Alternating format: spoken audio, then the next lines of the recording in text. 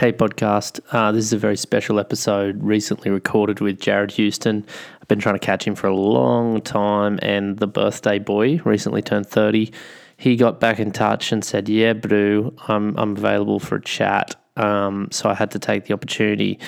This podcast kicks off with a bit of a shock reveal from Jared. He sent through a bit of an image of me when I was much younger with much more hair, and it was quite a pleasure. So bear with us at the beginning.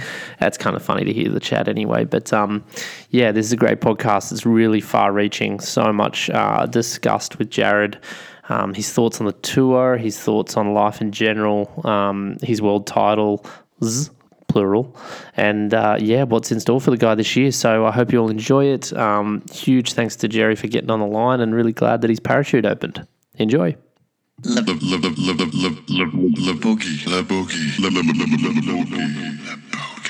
You're gonna have a good chuckle. Where are you sending it? What are you sending me? I'm sending it to your I'm sending it now, right now to Skype. Okay. Let's see if this works. All right. Let me see. In the messages. Here we go. Yeah. What's this? Jeez. Where did you find that? Oh my God. Where did you find that? I just like saw it on Facebook the other day. This dude from this place called Soul Spot in Portugal posted like this all these photos, like saying like 20 years today, Soul Spot, like lucky to have like a couple of legends that passed through in the years, and all these photos, and this is one of them. Oh my God. As the hairdo I've got. Oh my God. Insane, bro. God, I wish I had that hair. Oh my God, I miss that. Look at Winnie. Winnie's kind of fat. Bro, Winnie's kind of fat, and he looks like so seedy, right? Yeah, he looks like a creep. Yeah. Oh my God, I look like freaking Hansel out of Zoolander so much there. Like a fucking hell. That's ridiculous. How good is that, eh? Oh my God, that's going up on Insta. I've been meaning to send it to you for days. When I got you on the phone, I was like, hit him with it now. Oh my God, that's great. Okay, saving that now. That's going to get a run. Wow, that must be from the Sintra comp. That must be from Sintra. It is from Sintra, yeah. Yeah. Is that the bar on the beach there? Or what is that? It's not the bar on the beach, but the guy, I mean, I don't know where that photo was, but the guy who posted it has this little like setup on the beach there, like a surf school / coffee shop. Yeah. And maybe it was a bar before, I'm not sure, but he, you somehow got towed into his celebratory post. So oh, wow. You made it. That's from, that must be from 2004, I reckon, or 2005. Yeah, it's like 2005. It's like 14 years ago. Probably somewhere around there, bro. Yes, it's funny though, dude. Holy shit, God. Bro. That haircut's epic. Oh, no. Fuck, I miss it. Damn, this is like... got bangers. Are they called bangs? They're called bangs, so you're fully rocking some bangs, bro.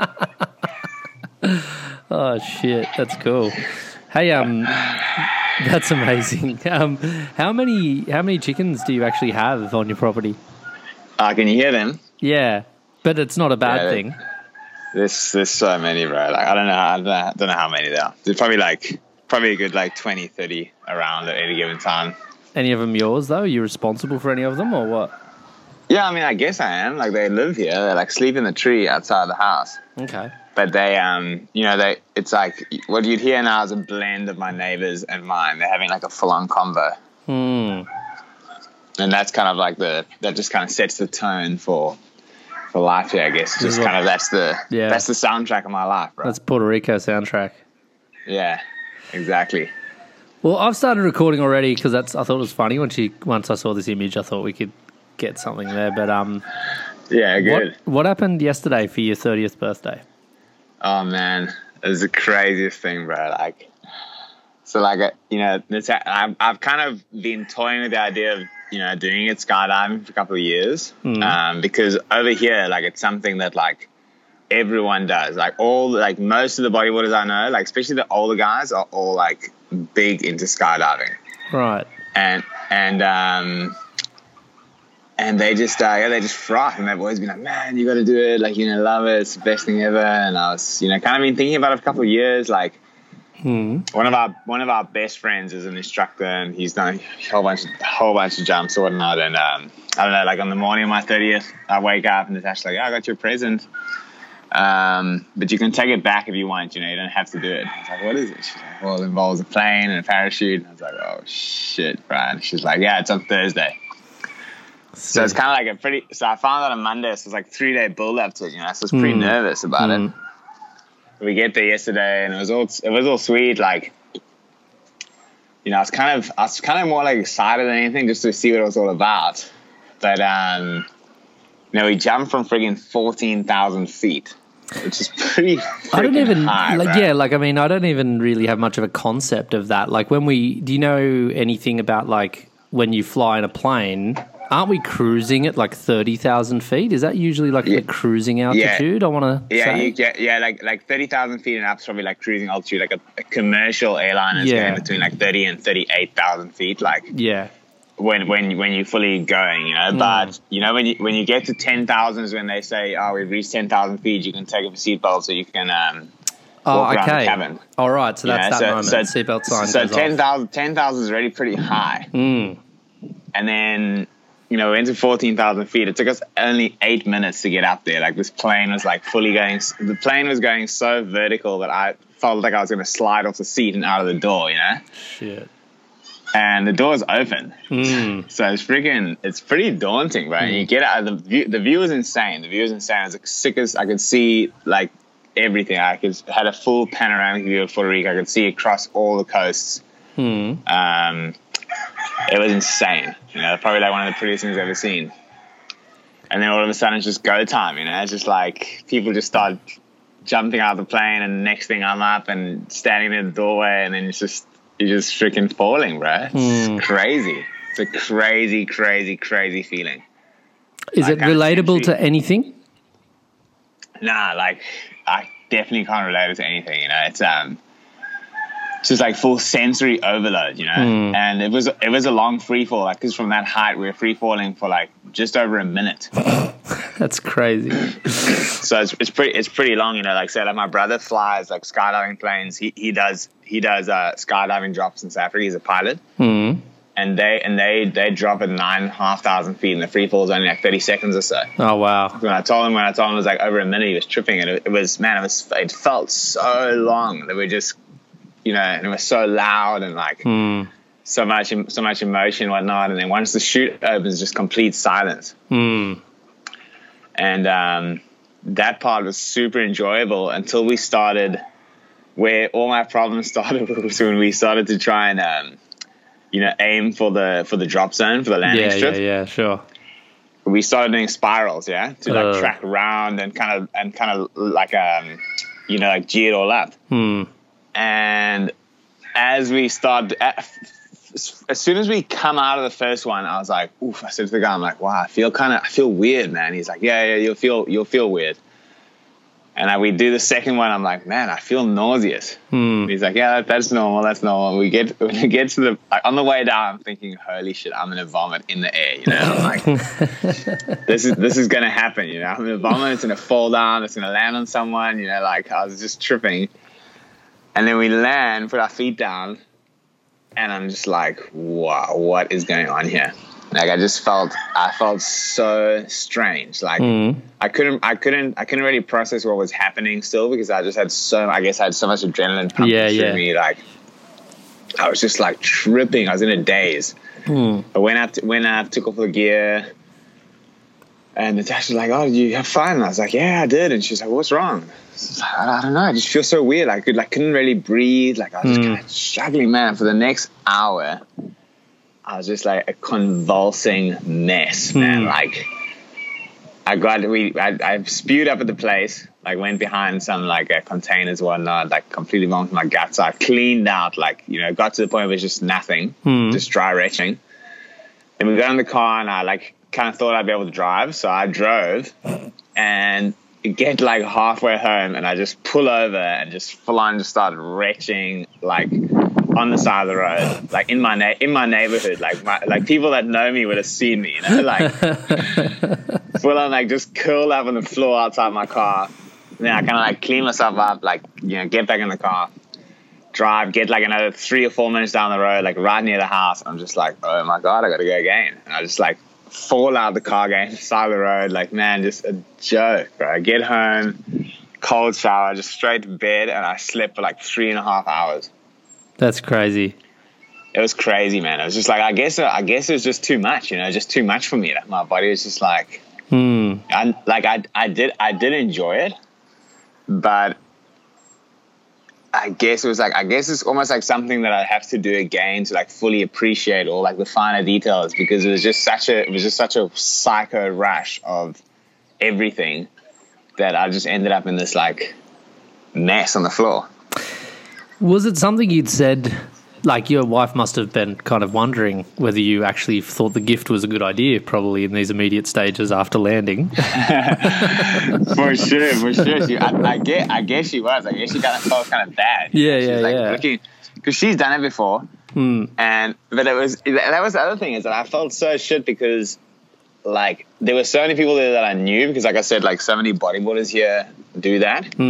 So at least like 3 other bodybuilders there, and like plus this like really good friend of mine that I jump with that was like fully frothing, And I felt so bad because I couldn't like really like show how stoked I was, because I was just feeling so crook. Because like the thing is, like I'm super stoked in the experience. Like I loved it, but I was just so rattled by like just how my body reacted. That's interesting. But like after reflecting on it, since all of when you were you just dry reaching on the second and third rounds, or was there actually still stuff coming up? No, like by the third round, I was just like fully just dry reaching, nothing was coming out. The second time was like just like a lot of like, like spit and like mucus and shit like that, no real like vomit. But like that second time, I fully like, because I was just trying to hold it, because I was in a place, I felt embarrassed to stop and start vomiting on the side of the road. Yeah, sure. I was trying to hold it, and then I just fully just barfed all over my steering wheel, right? Like inside my car, like just sprayed the shit out of it, Like I was like, oh my God, bro. That was when I was like, you know what? Like just open up the door, get on the floor, and just do your thing. Yeah. That's heavy. But on reflecting, like, was this an idea that you'd had before? Like, I mean, was it something you'd mentioned, to the wife in passing? Hey, skydiving's kind of cool. Wouldn't mind doing it one day. Was that ever anything that you'd like? Did you ever have an interest in it? Like, yeah, I did. I definitely had like a big curiosity, and like I said, like it's something that's kind of, I would almost say that I come into contact with on an almost daily basis, because it's literally like I'll be at the beach and there'll be a couple of guys out and they'll be like, oh man, like look, like today the wind's only coming up at 10, we're gonna go jump, we're gonna do a couple of jumps today. I'll be like, cool. Like, so it's like it's something that I almost talk about every day. Wow. Okay. So it's like, I'll get home and I'll be like, oh yeah, like that, like so and so went to jump, and this friend of ours, Yayo, who he's often comes around, and he's like, super into it. And Natasha's done it, like so many people that we know do it, yeah. So it's definitely something that I did have an interest in and had mentioned numerous times. Okay. And do you think maybe a part of it was just the rapid kind of turn of events, in that, you find out on Monday and then by Thursday you're falling? Yeah, I don't know, dude. Like, it's like the lead up to it wasn't that bad. I wasn't really that freaking out. It was... And even going up, I felt like super relaxed. I felt like super like trusting of the guys I was doing with, and like the whole process. Like when I got to like see what they do and how much they put into it and stuff, it's I reckon like the risk is fairly low. It's something. With that being said, like one of Natasha's best friends died in 2010. Skydiving accident. So obviously that it does happen, but. Jeez, man, things got to go pretty damn wrong for it to happen. So I wasn't really like, I don't think much of it had to do with fear. I think that it was just that I'd never ever done something so like ridiculously exhilarating and out of my comfort zone, where I had like absolutely zero control, because I'm strapped to another person, you know, and I'm specifically told not to do anything. So like, you know, fully putting my trust completely in someone else's hands, and then like my body too, because everything that he's doing has an effect on me, you know? Yeah. So when we're doing those spirals, I'm kind of like spiraling. I'm sort of out of control, you know? So I think that it was more to do with that. And like my brother, like you said, like my brother flies the planes, and he reckons that he sees people like all the time get either vomit on the way down or hit the ground and vomit immediately. Yeah, right. So it's apparently something that does happen relatively often. So they don't put it on the flyer, do they? They don't put it on the web. Nah. You know, I've never heard of this, you know, and it's been happening a while. Yeah, bro. Like, I definitely didn't expect that. And when I told him, he was tripping. He was like, "What? I can't believe you're one of those people." I was like, "Yeah, well, I am." That's funny. Maybe it is that lack of control, because I was going to say you've most likely had some. Well, I mean, certainly you've had some exhilarating, you know, moments on a bodyboard that would send your adrenaline levels through the roof. So, you know, you wouldn't think it was only the adrenaline rush that made you sick, but maybe that lack of control in that moment might have something to do with it. I reckon that's exactly it. Because, like, say, you know, yesterday I was talking about it, and my sister was also like, "Man, but what the hell? Like, you know, you've freaking, you know, ridden down some pretty big waves and put yourself in some pretty risky situations." And I was saying to her, but when I'm in that situation, I'm completely focused on trying to control the situation. Yeah. Whereas, like, in the situation I was in yesterday, you know, I was completely focused on just trying to kind of like let go, and not try and control the situation, because if I did, it would almost be detrimental, you know. So I think it's definitely that feeling of not being in control that got to me. Yeah.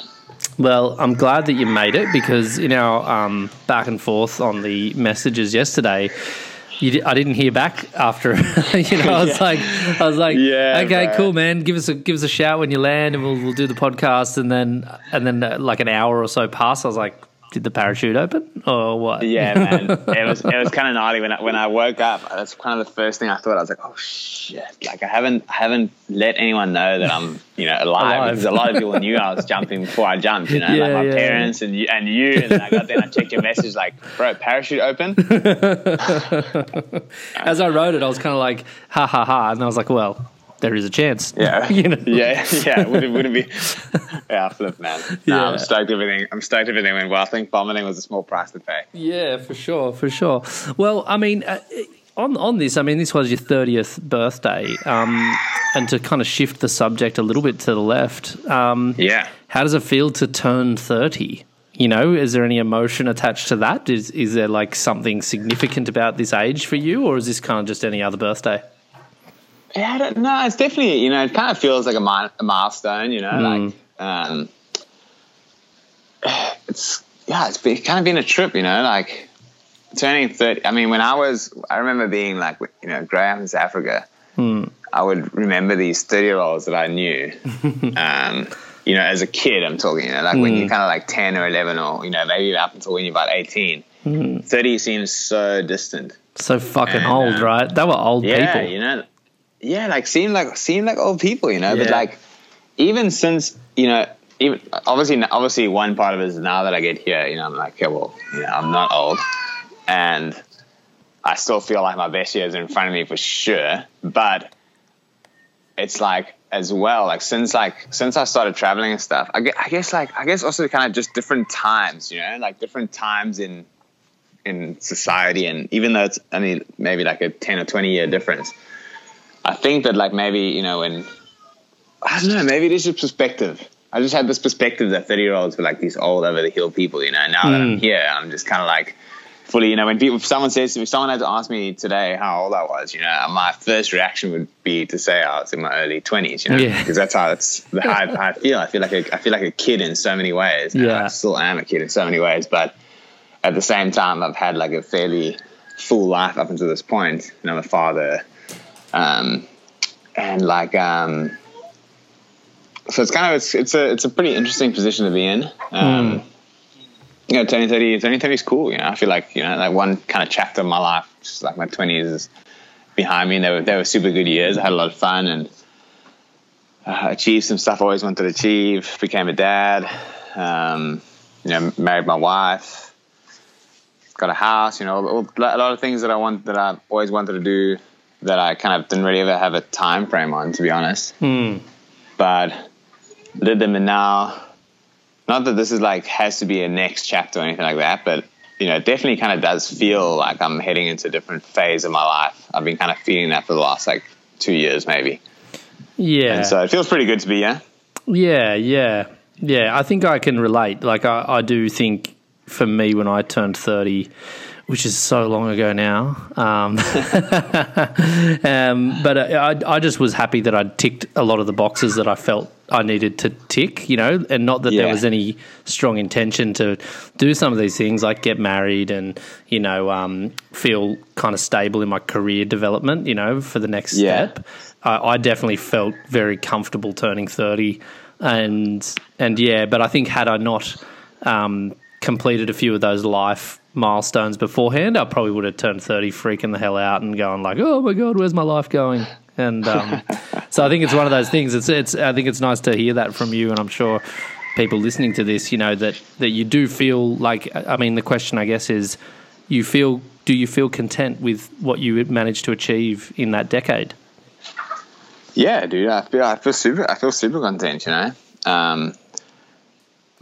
I think more than anything, I sort of like the position I have on life right now is it's like, even though it is short and, it can end at any moment, it's also like pretty kind of like a long ride as well, I mean, 30 years isn't any, short amount of time. It's like 3 decades. It's, a lot is being crammed in 30 years. And I look at all the things that happened in my first 30 years of life where I was kind of pretty inexperienced and kind of didn't really know exactly who I was or, what I mean, I didn't know some of the things I wanted, but definitely didn't know who I was as a person. And now, I kind of really look forward to my next 30 years, and now that I'm in this position in life, I've met so many really inspiring people that are in their 30s or 40s or 50s or 60s, and I see all the cool stuff they've done in that phase of their life. And I just feel super excited to, for the next 30 years, I'm super grateful for my first 30 years, and I'm really excited for the next 30. I reckon that, honestly feel like, the best is yet to come. Well, that's good to hear. And let's talk about the immediate, to come, because, I think one of the things I wanted to pick up on this chat, by the way, how much time do you have to talk? I got time, bro. I got time. Cool. I just plugged in my phone for battery, so I think we're G, right? Okay, cool. Well, I was just going to do this as a bit of a news update, but I feel like we're kind of on a roll here, so I'm just going to keep asking questions until you get bored. Yeah, sweet. Well, I mean, one of the things that I think maybe the listener would like to know, I already know the status of this, but what are the events that you're going to be looking at this year on the APB Tour? And, is it a priority item for you? You are the defending world champion. So is the competitive year ahead for you one that is a prioritized one, or is it kind of just something you're going to do in between things? Yeah, it's pretty crazy. I mean, if you asked me this at the end of last year, I would have had a totally different answer. Yeah, but, right. It's kind of nuts because, after I won, so we'll take it right back to last year. This had a lot to do with, everything was that. Go for it. Last year I went through some, some pretty big changes in my, sponsorship situation and, life in general. Personally, last year was a very, very challenging year for my family and I. Mm-hmm. And I had this, I kind of didn't really feel like I would be in a position to do the tour last year. And then, Hubboard stepped in and, we set up our deal and, had an amazing relationship with those guys before that, but, now so even more. And, last year they were like, I said, what do you want to do? And I was like, well, I kind of feel like I'd like to win one more world title. And they're like, well, cool, do that. And so I did the events I needed to do and, ended up winning. Did it. which is pretty awesome considering it was probably it was easily the year that not that I put the least effort into, because man, when I was at an event, I was 100% like, at the event and doing the event, But Yeah. in terms of like my life outside of that was, had very little to do with bodybuilding. I was working at job production. I was working crazy hours for like pretty minimal pay, but just doing what I had to do to get by. And after doing pretty well last year, it kind of like set me up a bit better. And also kind of like, kind of almost like reignited the fire as well, because I was kind of feeling like a little bit burnout on the whole scene in general. But like the shift to what I was feeling the most burnout on was just like this whole like cool guy, hardcore kind of like aspect of bodybuilding. Okay. But I was kind of just feeling like real tired of it. I was tired of like trying to, like say my whole career has been based on like trying to sell boards in Australia. And that was like pretty hard to do as like someone who isn't from Australia. Yeah, sure. And so I felt a lot of pressure, my whole career, of like having to spend time in Australia and always having to think about what I can do to impress bloody Australians. Yeah, and like impress the Australian market and all this kind of. No, I mean, some of my best friends are Australians. Yeah, I had great times in Australia over the year, and I wouldn't change that for the world. But it was just like, it was so heavily focused on that in Australia, like the kind of scene over there is pretty hardcore. Like everyone's pretty, picky and whatnot on just things in general in the market. And I was kind of really burnt out on that, and really burnt out on chasing the tour or trying to do clips, and always just kind of thinking about how many boards I was going to sell. Yeah, that was always the main thing. And since I signed with Hub Boards, it was just like the shift, just focus completely to just being part of a brand that's really fun and cool and exciting and new. And that was kind of aligned with exactly where I was feeling with bodyboarding. I'd go bodyboarding in the morning, and I'd come back just feeling like on fire, like feeling so good, feeling I had so much fun. But then I'd like go online, I'd see all this shit and all the things people are doing around the world, and everyone just trying to like, what I felt was just trying to portray this image of bodybuilding. I just feel this doesn't really work anymore. What's that image though? Because you said this cool guy image, and I'm just like, I didn't even know we were cool. I think that's something that Bollywood has been kind of failing at for the last like 20 years almost. Okay. Is just trying to, like for sure, like, maybe, not everyone thinks like this, but I reckon that like the focus we've placed on like the high performance and like hardcore side of the sport has worked like extremely to our detriment over the years. I think it's something I've been trying since like the days of the Super Tour. And that's kind of where the focus really shifted to, riding these crazy waves and, doing all this, like really pushing the boundaries of what's possible in a bodyboard, which is great. It has to exist. That side has to exist.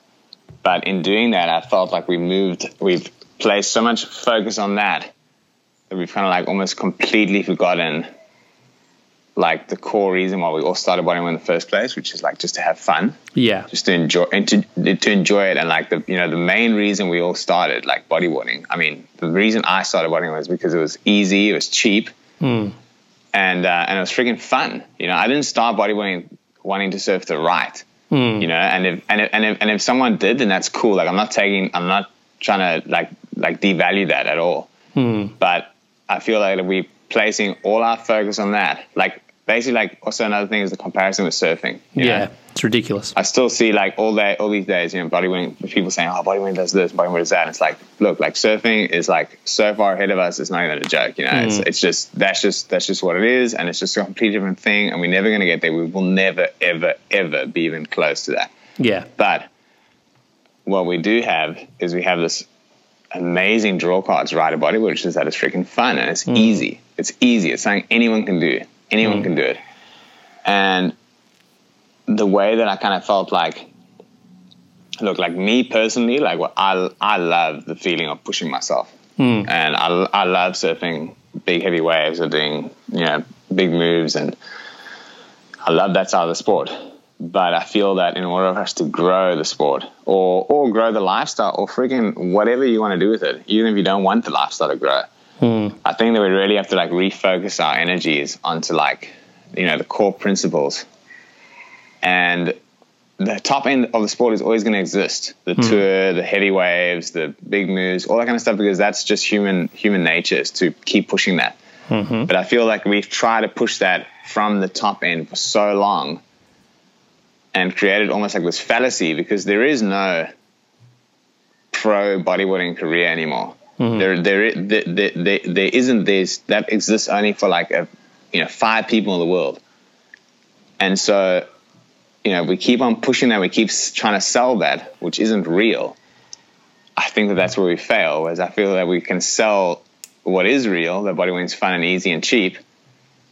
That is something that's marketable, and that is something that can draw interest into the sport. And there's thousands, hundreds of thousands of people, maybe even millions of people around the world that own a boogie board, that go to the beach on the weekend. But those people aren't, especially like top end bodybuilders don't see those people as part of what we do. See it as a completely separate thing.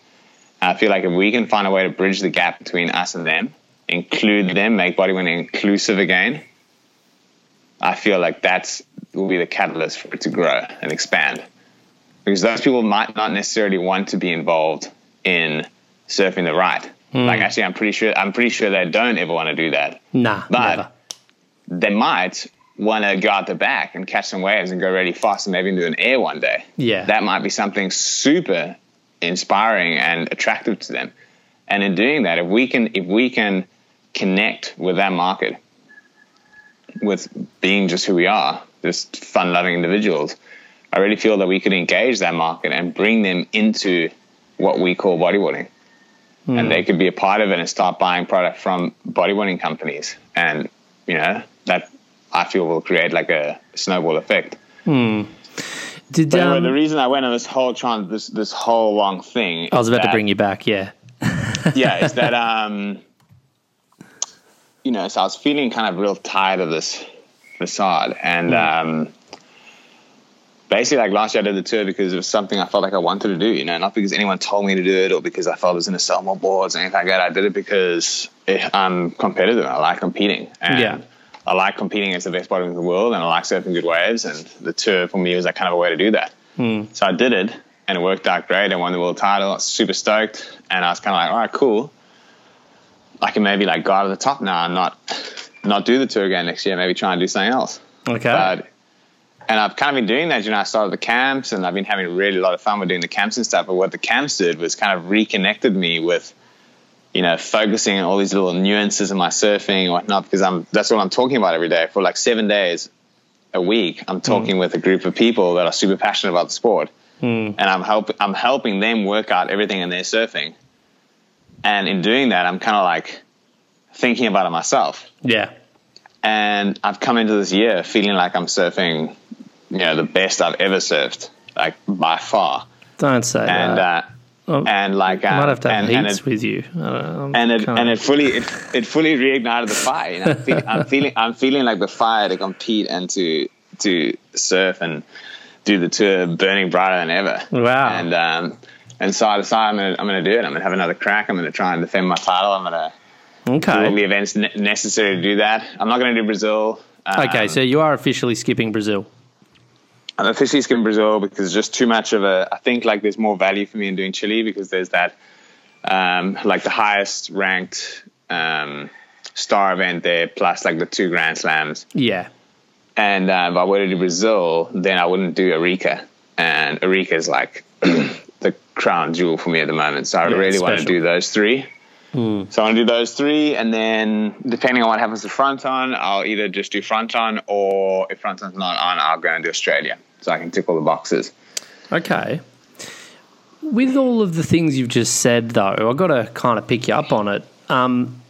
So you've got the passion back and the fire's burning bright, as you say, but you also kind of pointed out that, like this whole high performance tour stuff is still kind of problematic. I mean, how do you draw the line on do you believe that the tour is a good idea for the sport of bodyboarding? Like, because you said, it's always been this top-down thing. We've been trying to do this whole super tour thing, and it's actually not, at least this is how I've interpreted what you've just said. It hasn't really resulted in any growth for the sport or any kind of future being developed for riders in a sense. So, I mean, where do you draw the line on that belief that maybe this whole tour thing isn't a great idea for bodyboarding generally, but then saying, but you know what, I'm going to go and try and win a world title? Like, is there a line that you kind of battle with there? Yeah, for sure. I reckon that, like, I think that the tour has a place in bodyboarding, for sure.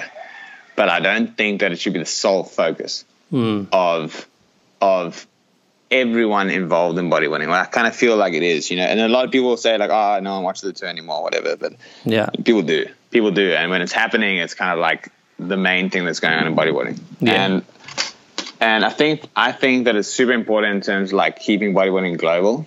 Like in my experience through doing the tour over the years, it's kind of like it kind of unites the world, and you go to these places and you see like how good the guys have gotten in Chile, and you see like how the sport, like Chile is the only place that I go in the world still where I feel like the sport's still growing.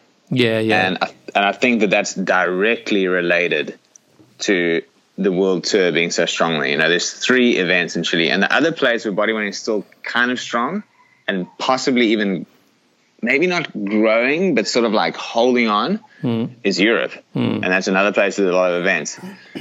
And I don't think it's so much as that people are aspiring to be pros, but I feel like there's activity. Yeah. Okay. There's activity happening. So I think the tour is a great activity. All right. I don't think it's something that maybe if you're a Grand straight out of school that you should aspire to follow the tour. This is what I did, and this is what a lot of people did, and it worked out great for us. Like, I'm super happy. I would never have had it any other way. But, being a realist and looking back now, it's kind of like, you have a lot of time when you're a kid. You can do a lot of things. You can do the tour, and you can do something else. But I feel like in saying that, I feel like the tour has a place as like an activity and something else happening in bodyboarding. But I feel that it shouldn't be the main focus, especially not amongst people that are like tasked with managing the sport, or people that have an interest in managing the sport. The tour should be something that's happening, but not like the main focus. And and what I'm saying really with my desire to the tour is that I love doing it. Like, I don't do it because I hate it, and I feel like it's what I need to do. Yeah, it's like I want to do it now because it's like the thing that excites me the most. Yeah. And something else that's exciting me a lot is doing my camps, and so I'm kind of just trying to find the balance there. I'm doing one in June before I go away. Okay, cool. So hopefully that works out. And the next season, so like just kind of October onwards, when I would get back from, if we go to Europe, would be that's October to March. Will be full on just camping it out hard here. Okay, and so on this, like, I mean, do you see this whole, like, for me as a, as a person in and connected with the sport and kind of the culture, to me, this is one of the most exciting developments in the sport in a long time, is this ability now with that riders like yourself and, there's also Hardy doing his thing in Bali, and, I imagine there's going to be even more of this experience economy kind of popping up. What is the how important do you think this development is for the sport? Like, because it seems like like if you were to look at your year ahead, I mean, it looks like you're going to be predominantly actually doing tourism as a business. Yeah.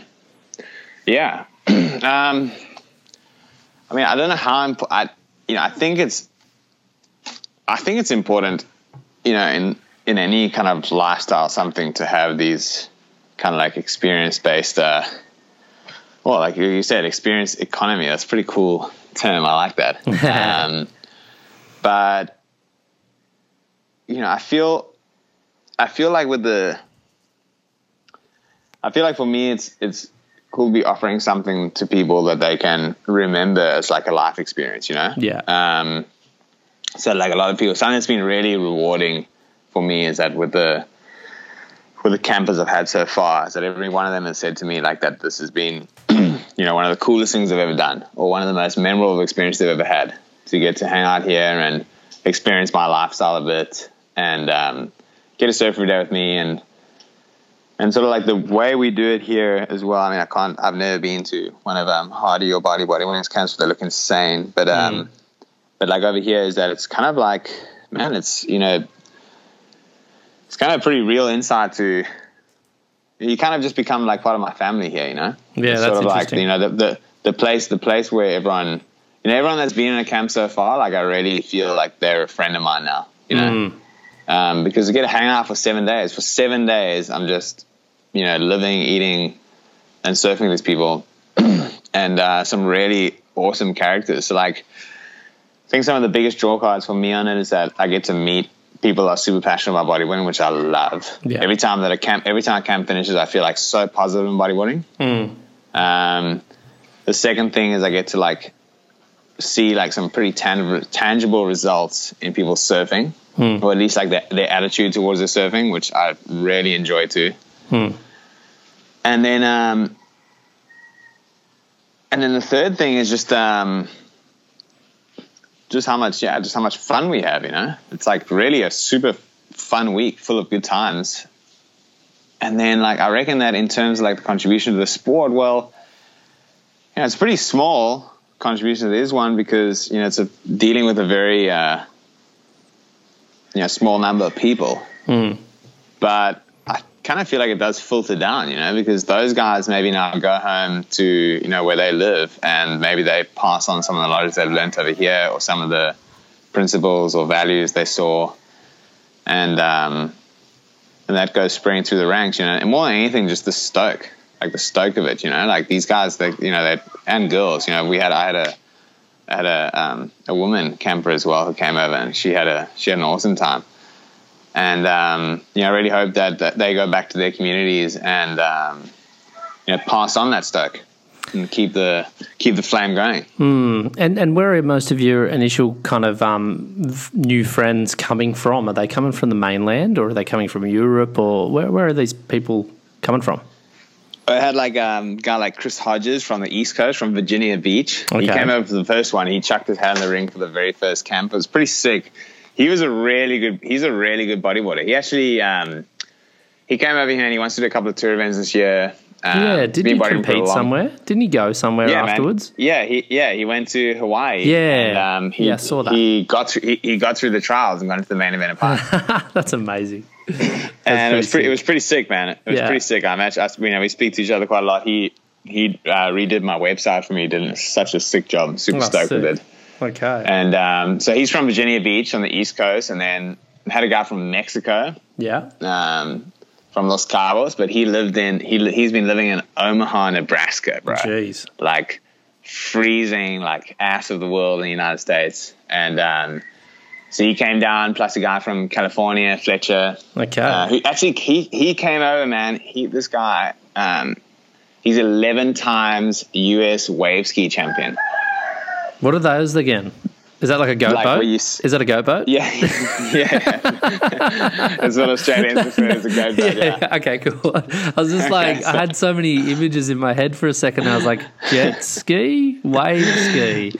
No, okay, so he's a bit of a champ. There's a champ from my hometown actually as well on that. What's his name again? Yeah. Matt Caldwell. I think this guy probably knows him. He's just talking about a couple of Aussies that are ripping. Totally. But it was sick, man. And he like right before he comes over, he's like, hey, so what kind of, is it cool if I just bring my own board, or like, should I get a board before I come? And he was like, because I've only got a handmade epoxy board that I made. No way. So I'm like, okay. I'm like, yeah, bring what you got, man. He rocks up with this like, bro, insanely well-shaped epoxy, but like surfboard bodyboard, bro. Yeah. Sounds sick. But like, dude, he nailed it. Okay. But the thing was super difficult to ride. Like, all right. Yeah, like it was like really fast through like flat sections, like as you would imagine a surfboard kind of thing to be. But in any kind of curve, it was super difficult and really painful to land on. Like I tried a couple of backflips on it, and it was like landing on a rock. Yeah. But anyway, I mean, he came out, chucked his head in the ring. He had a great time, and it was super interesting to see someone like that, you know, who is really adept in the ocean. Like, he's a surfer, he's a wave skier, like and all he wanted to do is just learn a different form of wave riding. That's super interesting. That's super interesting. It was super cool, bro. And he was getting super, like, because his like technical skill wasn't, you know, that high, but because he knew about waves, he would like pick off the sickest waves, and I saw him get some really like psycho hollow tubes, which was super sick. And then at last camp, we had a woman from Virginia Beach. Yeah, right. And then another guy from California. Okay. And so it's been like, but yeah, mainly, well, all from the mainland or from Mexico, but yeah, pretty cool mix of people. That's great. And I mean, also, I guess I've never been to Puerto Rico, but it's quite a big community of bodyboarders there, right? Like, it's not like they actually get a taste of a bodyboarding community, not just hanging out with you. Yeah. I mean, we're going to the beach every day. Like, pretty much, you know, it's a pretty kind of like a tight schedule. I mean, we're surfing like 4 hours in the morning, coming back pretty cooked. I mean, the water here is 30 degrees, bro. So it's like, you know, you get out of the water, you toast it. Yeah, that's heavy. And so we kind of lay pretty low, keep it kind of in the family. But yeah, I mean, when we go surfing, you know, there's like, you know, sometimes, you know, pretty crowded, and all bodyboarders, and everyone's been super cool with them, and people normally leave feeling like really stoked on the local crew in Puerto Rico because, yeah, like there's way more bodyboarding surfers here, that's for sure. Okay. That sounds really cool. Do you have the schedule up for where, like, so that people who might be listening to this can kind of book in now or whatever? Is it available to start booking, or how do they find out more? June's available. You find out more by going to HoustonBodyboardingCamps.com, and you can sign up and pay and everything through there. And like, what's pretty cool about, you know, the camps we do is that it's all inclusive. From the moment you get here to Puerto Rico, you're set. I pick you up from the airport. All your meals are covered. All the water you're going to drink. Yeah. All transport. So it's it's pretty fun. And now that I've been talking about it, I'm going to do the winter schedule as soon as I get off the phone with Josh. So it'll be up there by the time you guys hear this. Yeah, cool. So with this moving forward, then, you know, like you're going to have another go at the tour, and you're going to do what you need to do to be kind of in contention for it.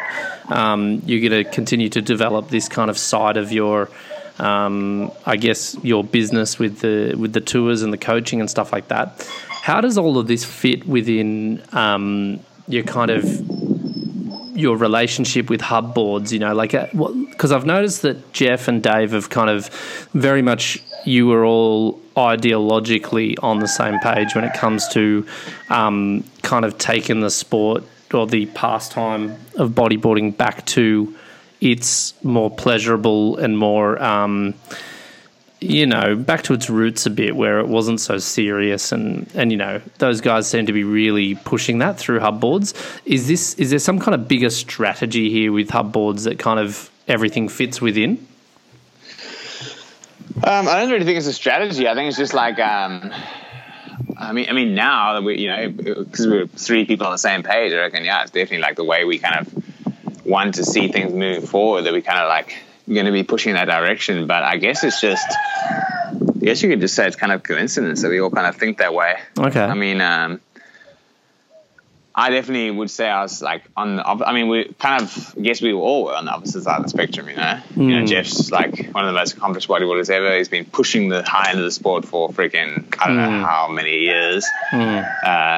Dave too has been pushing the high end of the sport. Dave kind of like encapsulates for me like what, you know, riding a bodyboard is all about, you know, kind of like how versatile he is, and just how much like fun he's always having, all the different things he's doing and stuff. And like that for me, like, I guess like kind of like almost kind of where it's kind of started, this mindset change for me is that, you know, he came over and stayed with me last year in March, and I was like riding it, man, like, you know, he came over and it was probably like the first time I rode a bodyboard in like a couple of months. Wow. Like, you know, I was just riding a surfboard a lot, and because I was having so much fun doing something new. And he was like, man, why are you riding a surfboard? And I was like, well, because it's something new. He's like, well, stand up on your bodyboard. I was like, nah, it's way too hard. And he's like, dude, try it, you know? And I was like, all right. So I was watching him do it, and I was like, man, I'm blown away. That looks sick. So I started doing it, and man, like, it just kind of almost reignited the fire with me getting in the water in my bodyboard again, because kind of sometimes, especially when you have this competitive mindset for so many years, you're just going out and you're like, cool, I've got to do like 5 backflips a session, I've got to do 4 inverts, and I had that mindset for a long time where going surfing is kind of always trying to achieve something, always trying to tick off some boxes. And I think that after like kind of spending some time with Dave and seeing him surf, and also I've had a relationship with him for so many years, like sort of like opened my eyes a bit to like that fun side and just kind of having fun with the bodyboard. And I don't know, that was kind of like a turning point for me. I just like started getting in the water every day. It was summer, the waves were shitty, but I was just going out there like so frothing, like 5 a.m. and like I'd drive around, check out like the best sandbar for stand-up boogie, and like just get out there and just always using my board and having good times with it, and I kind of that's kind of where I'm at with it right now. I love getting in the water. I just love being in the water. And I've even been trying to like ride a couple of waves, drop me and stuff, which I suck at hard, bro. Drop me's weird, man. I kind of can't go there. Yeah, it's super weird, bro. But I don't know, it's just enjoyable. I really froth that you can just ride a boogie in so many different ways, bro. And even just like skimming on the beach and stuff, and like that's something also now that like I'm hanging with my daughter a lot and whatnot. We go to the beach and stuff, and like sometimes I'll be like trying to push her into waves, and all she wants to do is just like use the board as a slide on the beach. Yeah. And I'm just like, well, that's cool. That's just another use, bro. Just another use. And I think that's something that I find so attractive about bodyboarding as well. Is like, it's not this like hard thing that's going to impale you, or that you got to like tiptoe around and like you can't drop it or put it anywhere. Like you got to like put it in, it's like in a bed pretty much, like with a surfboard. Bodyboard, you can freaking chuck the thing off the 2nd-story roof into the back of the truck, jump off the balcony on top of it, and then go and surf, and it'll still go just as good. Yeah, totally. It's just a really cool little vehicle. Well, so I think cool. That now, what do you say? Well, I was just going to say, like, I mean, I think it's really cool. Like, there's no doubt that anyone listening to this can kind of hear that you're certainly frothing on all levels when it comes to bodyboarding. Like, there's no denying that.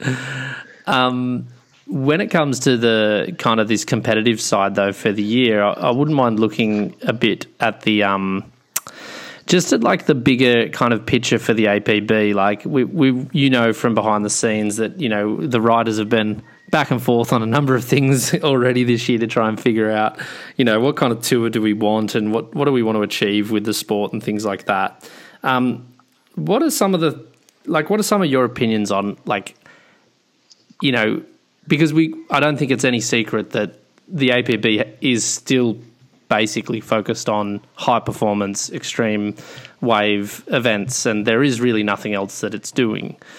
Is that enough, or like what do you think it needs to consider in order to remain relevant moving forward?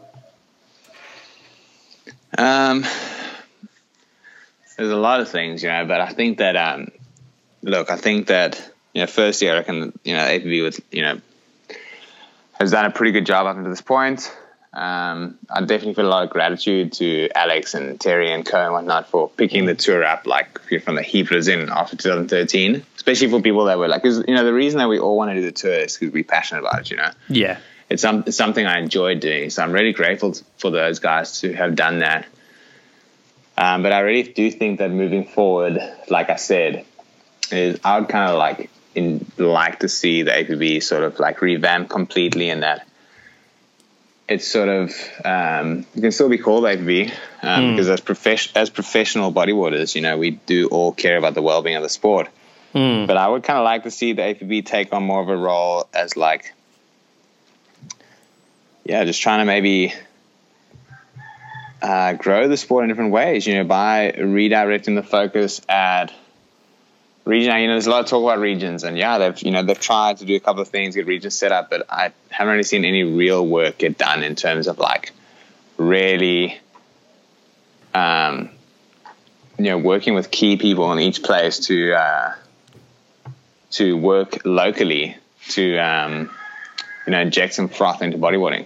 Yeah. And I feel that obviously the APB is pretty tied up with trying to run the tour, which has sometimes can be problematic and very time consuming. And my personal opinion on the matter is that it doesn't need to be that way. I think that if good enough relationships are established with promoters, like, to be honest, like, promoters run events, like, there's just nothing else to be said about that. Yeah.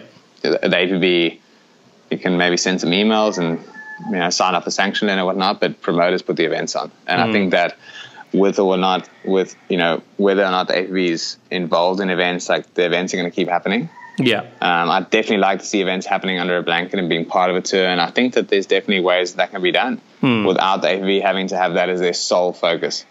They're just into running events because they're not running events. They're doing, like, double work. It's kind of almost like butting your head against a wall, trying to run an event that you're not going to run. This is kind of the on the ground bit of, like, the promoter, like, because I think what people probably want to hear about, and it's still a bit of a controversy for bodyboarding. We haven't really spoken about it much in the public kind of discourse, is that, the Fronton situation last year where it didn't receive the sanction. And I mean, effectively, it is this question that came up about the promoters kind of not really wanting the APB to come and be there so much, and they just wanted to put on a cool event, and that's kind of it. That's they want it to be an APB event, but they kind of don't seem to want all of the extras that come with what that means presently. Yeah.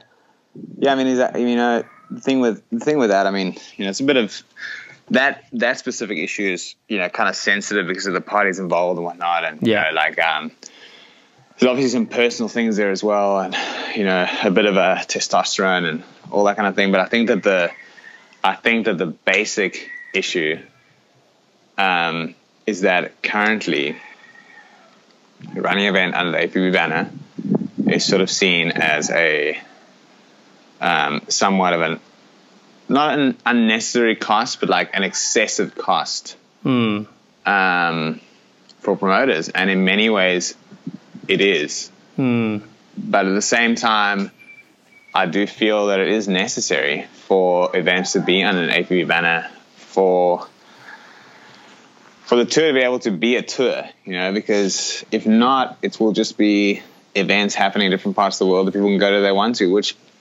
if that's the way it has to be, then that's the way it has to be too. But I am a believer in the tour and in events forming part of a tour. And I know that that's what promoters want as well, because that's really what's attractive about doing an event, is having it being like world tour status. But I think that I really feel that, like, a lot of work has to be done in terms of finding a common ground between the promoter and APB relationship. See, I as you know, and as the listener knows, my involvement back with bodyboarding, it's very fresh still. Like I wasn't around for the probably the deep depression that everyone was feeling when the IBA kind of crumbled and all of the drama that followed. So I missed all of that soul searching and all of that probably desperation which took place back then, and I'm sure everyone was really hurting and I probably have a lesser appreciation for the bounce back that's happened with the APB. It's like 5 years since that moment when the APB was kind of launched, and we're here today. And as far as I can tell, this year in my whole experience, including my kind of early days, this tour this year is the best tour I think I'm ever going to have competed on, near enough. It's got pretty epic events lined up, a lot of them in great locations, if everything kind of goes well with Fronton and whatnot. So it looks great, and I can't deny that it's certainly a great moment in the sport on that level. But for me, with this promoter discussion and the APB, I kind of think that often some of these promoters underplay the value of the APB in terms of like the media reach that the APB's managed to build over these years. There's significant numbers that come through these platforms now to watch APB events. They're undeniable assets that I just feel often the promoters forget that if you have a live stream, that's great, but you got to have an audience. And the APB actually has a big audience. So, for me, I kind of look at it like the APB might actually be underplaying that itself as well. Like, maybe they need to worry more about being the best media platform for promoters to sit on top of and leverage for their events, rather than try to be this sanctioning body that kind of has rules that, and conditions, I guess that's kind of how I've been looking at it. No, I agree with that. I agree with that wholeheartedly. I think that that's definitely is I think already that's kind of like the promoters that do work with APV and support the APV, definitely that is the draw card for them. Yeah, it must be, right? And also the fact that it makes it official. It's an official thing to be a part of. Part of the world tour. You're part of this multi-stop tour that puts your country or your local government, whoever's paying the bills, puts them up, that gives them return on their investment, especially with the media reach, which is significant. People can say what they want to say, it's not this and not that, but at the end of the day, for bodyboarding, it's the biggest media outlet. Yeah, sure. It is. But it could be a lot bigger.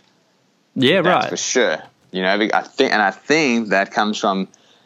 I think that's something that if we could improve on a lot, is that instead of trying to micromanage this tour, which I really feel could sort of manage itself, they could put some extra time into investing in the media side of things and growing that, but from within. Actually, because right now, like you say, you do an APV event. I mean, say let's use Fronton as an example. I don't know what their numbers are. They had on their webcast last year.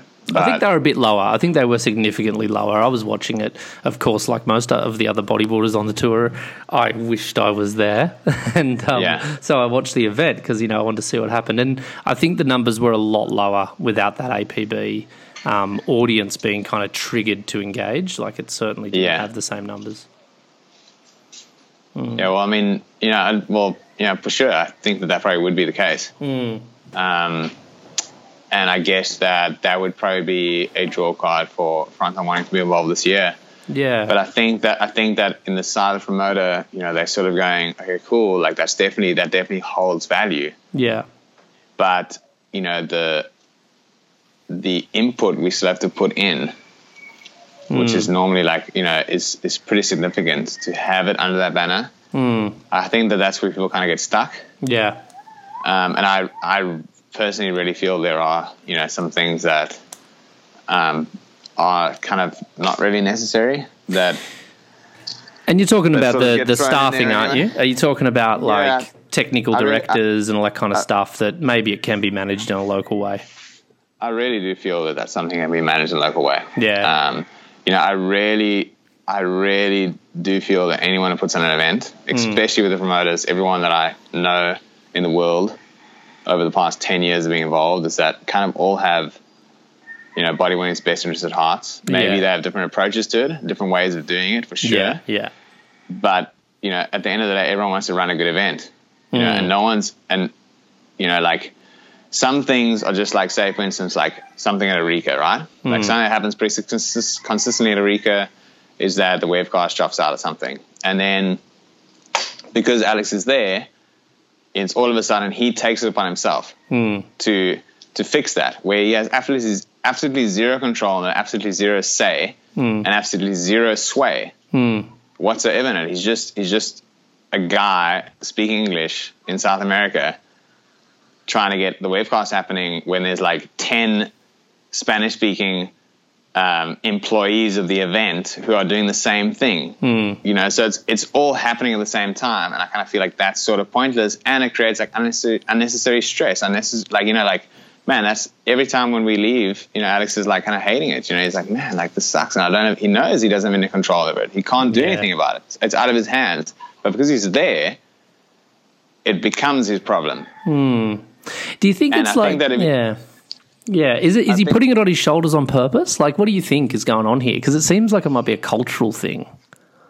Dude, Alex is just super, super passionate, bro. Alex is one of the most passionate and big-hearted people there is. And I think that he just, I know the reason that he's doing this and the reason he's done this for so many years is because he's just a frothing bodyboarder and he just wants to see all the guys stoked, and he's got his dreams in the sport and whatnot. But I feel that, with him being there, with any kind of AV technical director being there, it's sort of just like this, it just feels an unnecessary presence, or maybe one can be there, but not two.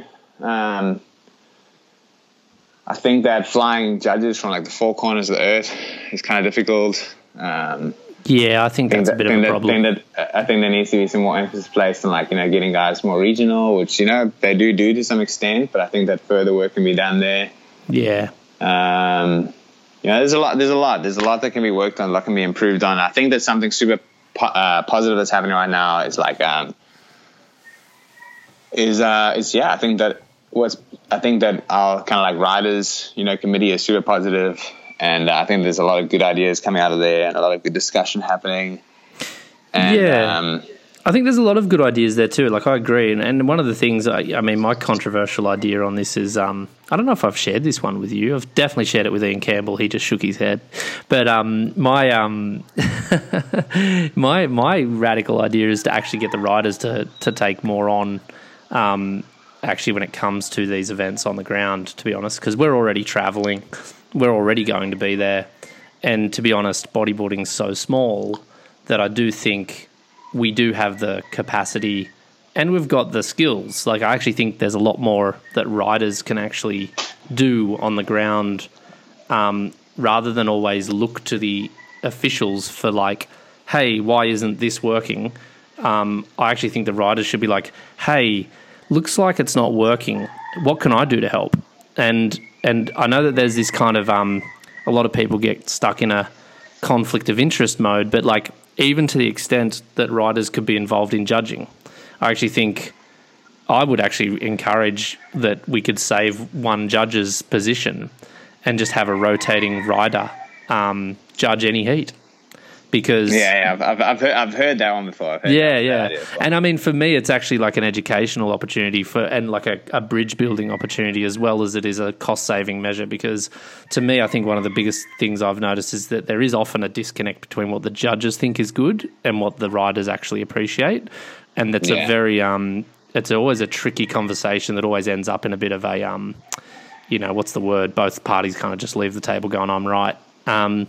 Where I think that's very defensive. It's not it's never a discussion that reaches some kind of consensus. It's more of a winner takes the prize and moves on. But I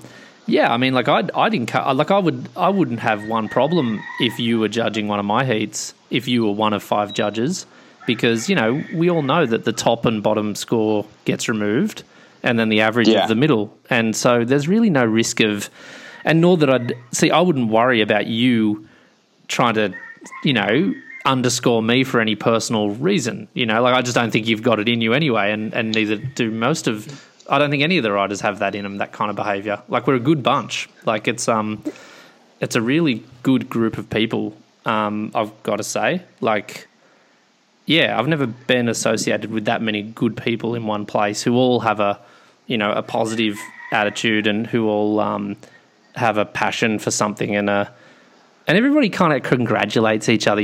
There's never the rivalries aren't really there in a big way. Like other sports have. Yeah. So I just feel it's just all super personal, bro. It's a super personal thing. It's a super personal thing, but I think that's kind of to its detriment sometimes. I think that's where these a lot of problems that everyone's gone through have been somewhat because of that, because it's just everyone's too close. But the judging idea, I definitely don't mind that. I think that's something that definitely be explored. Yeah. Could take the pressure off promoters, just as one thing, Yeah, that is one thing for sure. I think the other major thing right now is the webcast versus highlights package. Ooh, where do you stand on that? I think that in terms of cost effectiveness, I feel that just cost effectiveness and reach, I reckon that probably a highlights package kind of thing is maybe better. Yeah, I'm probably with you on that. but I do feel like that there is, I do feel like there's this culture of webcast watching, which, still exists to a large extent. And also that I know, like, from the experience of having been involved in running an event here in Puerto Rico, that a webcast is actually like a very attractive, it's very attractive for local sponsors. Oh, it is. The live is? The live feed, yeah. Interesting. And maybe let's just, because I think many people may not realise this about you, is that you do have that perspective of behind the scenes, right? Because was that through the Encanto Pro that used to be held in Puerto Rico? Yeah, exactly. Yeah. I mean, I wasn't, I never really had like any kind of position there, whatever, but, that's my wife's event, Natasha's event. She ran it. And so, I lived in the same house as the person who was producing it. Yeah, sure. You see the behind the scenes. Yeah, I kind of always maintained like a bit of a distance, because at the time I thought that's what I needed to do. But if we ever did it again, I'd definitely be more hands-on. Yeah. But yeah, sheesh, dude, like running a bodyweight event is a lot of work, bro. People do not realize how much work goes into it. Especially if you do it well, like she did, it's a lot. It's a big thing, man. It's a big thing. There's, government level sponsors involved, especially like in terms of Puerto Rico. It's a small island, but it's a big place at the same time. 4 million people, and man, it's insane. It's insane watching it all go down. Like it's a year of work leading into it. It's crazy, huh? It's literally the event ends, and a month or two later, you're already working on the next edition. Yeah, and that's another thing that where I've always been kind of pretty, vocal about the 6-month confirmation rule or 3-month confirmation rule, whatever. Is that it's a pretty hard thing to do. It's a pretty hard thing to do. It's a hard thing to do, man. It's a hard thing to do because you take on a lot of risk. Especially if you're someone who's passionate about, this is where I come back to the passion thing. It's like, especially if you're someone who doesn't give a shit, you're like, cool, I'll go and confirm the event. And if it doesn't happen, then you just kind of take that on yourself, or you just kind of brush it off and whatever, that is what it is. But if you're someone that lives and breathes bodyweight and you really care about it, it's like you can't, although like, seeing it from a rider's side, you want the event to be confirmed because you want to buy a ticket, you want to go, you want to know, you want to plan your year, you want to plan your life, and that's 100% sweet. But it's like at the same time, the promoter really isn't in a position to confirm an event until they know they're going to have the funding. Because if not, they just let everyone down. Yeah. And these are normally people they care about. These are bodybuilders. They don't want to do that. So no one wants to confirm an event until they know it's confirmed. And sometimes you're dealing with, these, massive freaking governmental agencies that are either corrupt or don't follow the schedule they've put out. You really are relying on them completely to confirm. And even in the past, man, like I'm talking like amounts of money have been confirmed, and then 2 weeks after the event they disappear. Yeah, right. Disappear. And the first couple of editions, Natasha took a friggin' huge loss, bro. Huge loss from things like that happening, where she went full on and did it and made it happen by magic, and all kinds of different ways to do that. But talking like, significantly down and kind of just all pushing it through by heart, But it is a lot of work. It takes a lot of planning, and I've got like huge respect for anyone who puts on an event. To draw a line under this bit of the conversation, because there is one last question after this I want to get out of you, but what's the message, I guess, to the listener on this? Because I think it's no secret that, and look, I know the APB guys always get a bit uncomfortable when we start to talk about what's good or bad about the APB. So, I'm expecting Alex and Terry to go, hey, what are you guys talking about over there? But that's cool, because I think it's great that we're open and we discuss, what's good and what's bad, and I feel like we've probably balanced that out. But for the listener, what's your message to them when it comes to, because it's a pretty demanding audience at times, so what's your kind of message to them about the APB and what we do and how it actually ends up getting delivered? Is there anything you want to say to them? I think that it would just be cool. people could realize that there's a lot more to it than what it seems. It's not so simple as the APB organizing something or as the promoter organizing something. There's a lot that goes into everything, as with anything in life. And in bodyboarding, like specifically, the people that are doing whatever they're doing are doing it out of passion because they love it. Yeah, and they're not always going to get it right. So like something that gets me down, and I know that it gets like a lot of people down that are involved in the sport, is like, you know, when there's like some pretty harsh negativity being thrown out on the internet. And obviously everyone's got their opinion, everyone's entitled to share it. But I think that something I like a lot about what you're saying about the riders being more involved in events. Well, I like that, like the public and listeners, you know, like there's a lot of intelligent people involved, a lot of passionate people involved. And like there's people out there listening to this and probably going like, okay, cool, like we wanted to do this or wanted to do that. And I really feel that, like, you know, I think that everyone can agree when they say we'd love to hear those ideas. We'd love to hear what you guys think and love to hear what contributions you can make, you know, because getting online, just blasting APB or blasting such and such promoter or such rider and whatnot is like, maybe, you know, it goes only that far. But like, you're in a position, because bodyboarding is so small, you're in a position to make a real contribution to the sport that you're in, because that stuff gets read. Yeah. Like, you know, that stuff gets read, it gets seen, and it doesn't just go under the table. So if you've got something that you really feel can make a difference, or that you'd like to see get done and whatnot, well, you know, communicate it. Try and communicate in a positive manner, preferably, but if you can't, then communicate it whatever means you have possible. But, you know, make yourself heard, make yourself known. And I think that, you know, I really feel like we're all in this together. Yeah, I agree. I think that's a great message for everyone to kind of let sink in. It is driven by passion. It's not nobody's becoming a millionaire bodyboarding, even on the administrative level, and, you know, in promoters, you know, like promoters are kind of just doing the event and scraping by, and as you said, often taking losses because it's a tricky game to play. Thanks for sharing your thoughts and all that. And any listeners with anything to say, you know, there's a comments section and you can throw lots in there and we'll all cop it. But the final question, I guess, is it is about the tour again, but it's more about like who, you know, it was a pretty tight competitive end last year. And the year, and the year before that it was basically the Ian Campbell show, and it kind of really was pretty much wrapped up relatively early. Well, you're feeling pretty good about the year ahead. Who are you kind of looking at as the main players this year? Like who are your picks of who's going to be, you know, by the time we get to Oz and we see, you know, what's going on, who do you think is going to be in contention? I reckon Ian will 100% be in contention again. Yeah.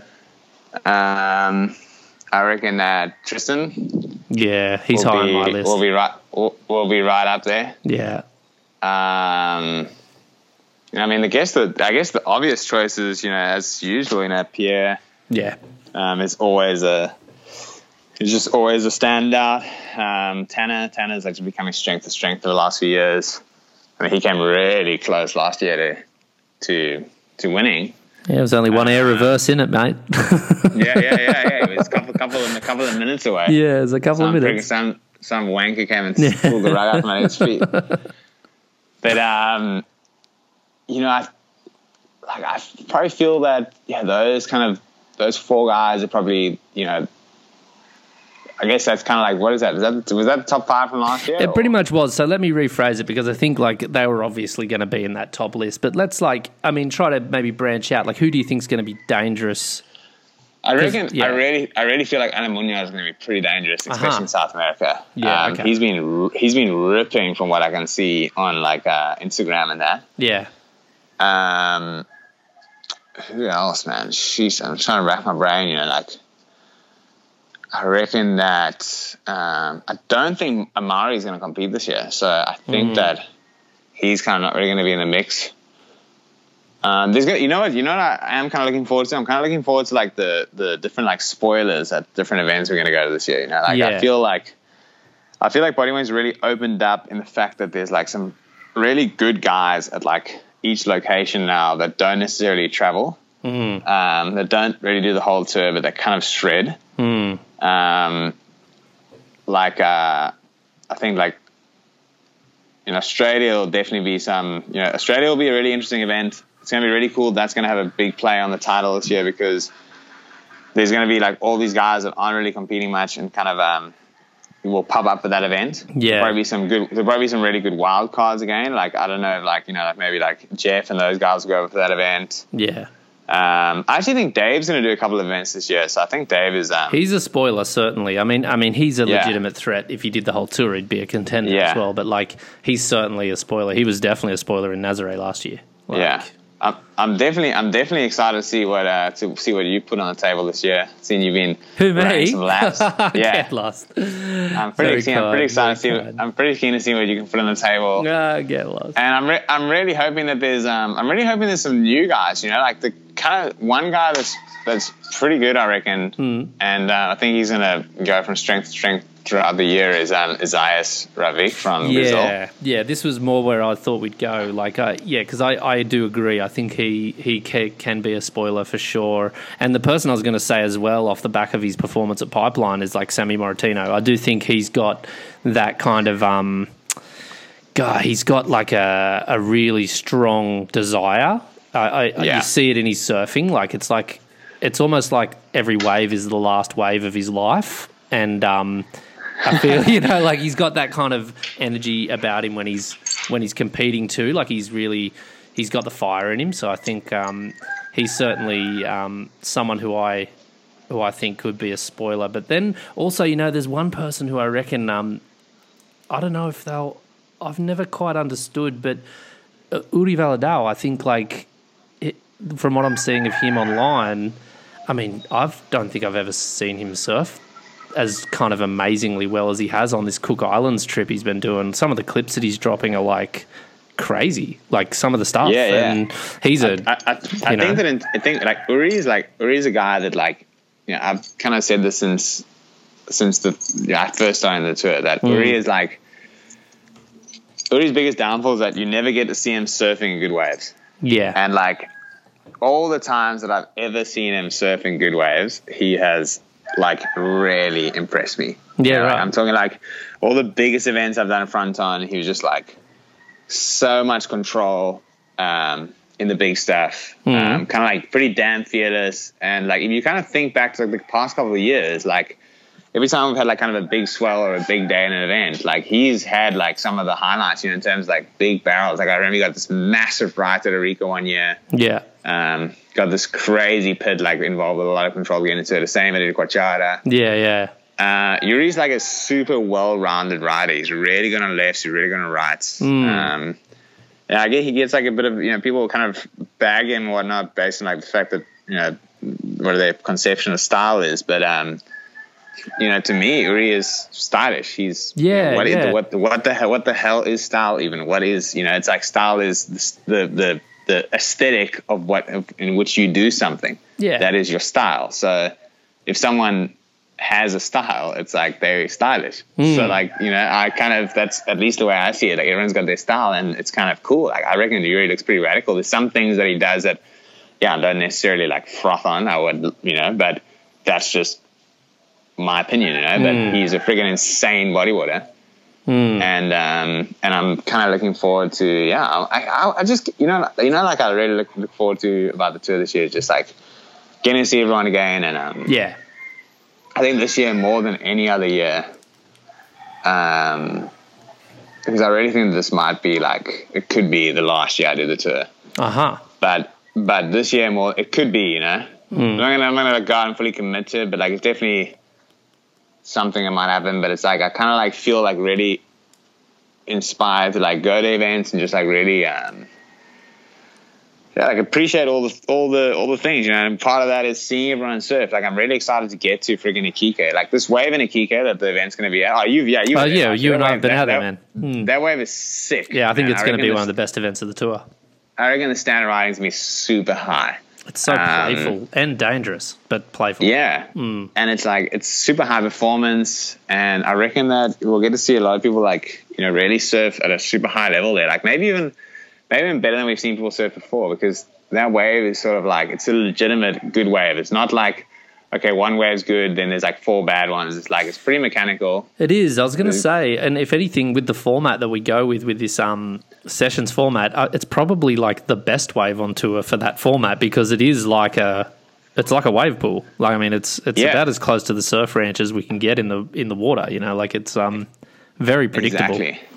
Exactly. And at that event, at the Iquique event, I reckon there's going to be some really good local guys in the event, because there's that place is like a little hotbed of talent.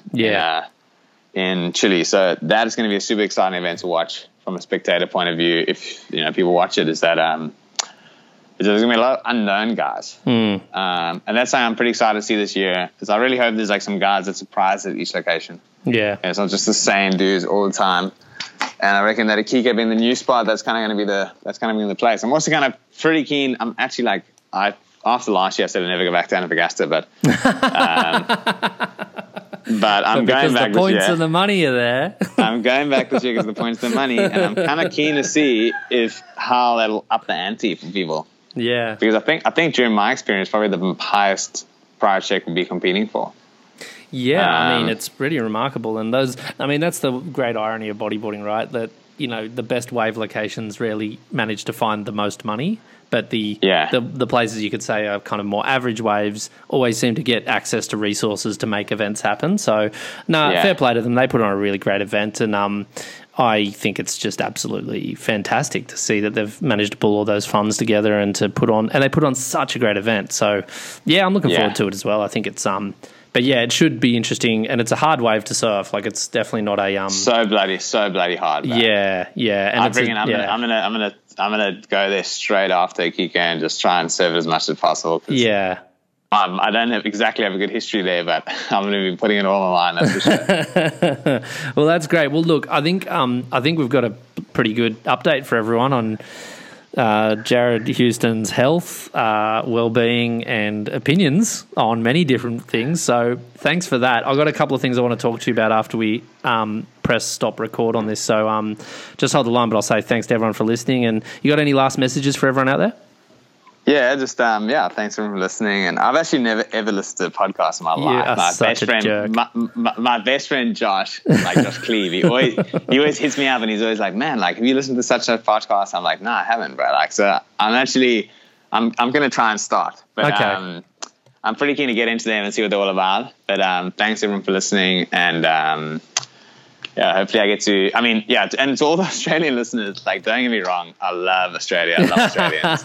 The majority are Australians, actually, who listen to this, so, you know. Yeah, Australia's been a really special part of my career, and I've had, like, some of the best times of my life there. Yeah.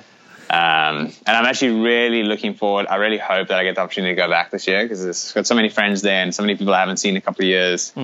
Actually, my best friend lives in Australia, and a lot of my South African friends live there too. Yeah. So I hope I make it over this year, and if I do get over there, feel free to get me in a headlock and tell me not to talk shit about Australians. But it will be cool to share a coffee with some of you legends. There you go. We'll end it there. You stay on the line. All right, bro. Took a while to get him on the phone, but when I finally got him, we couldn't shut the hell up.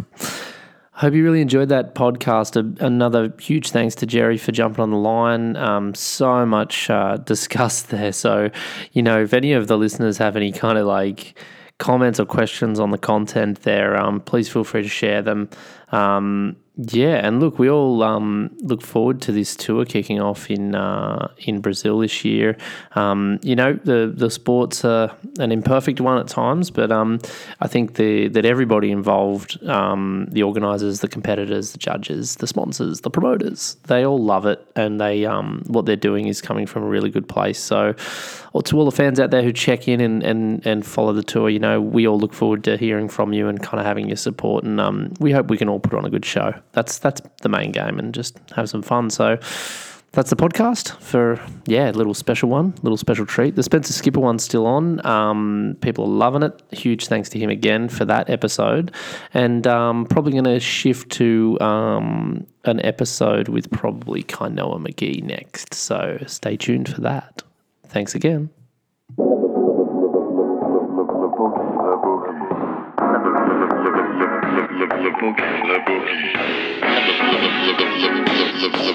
Le Boogie.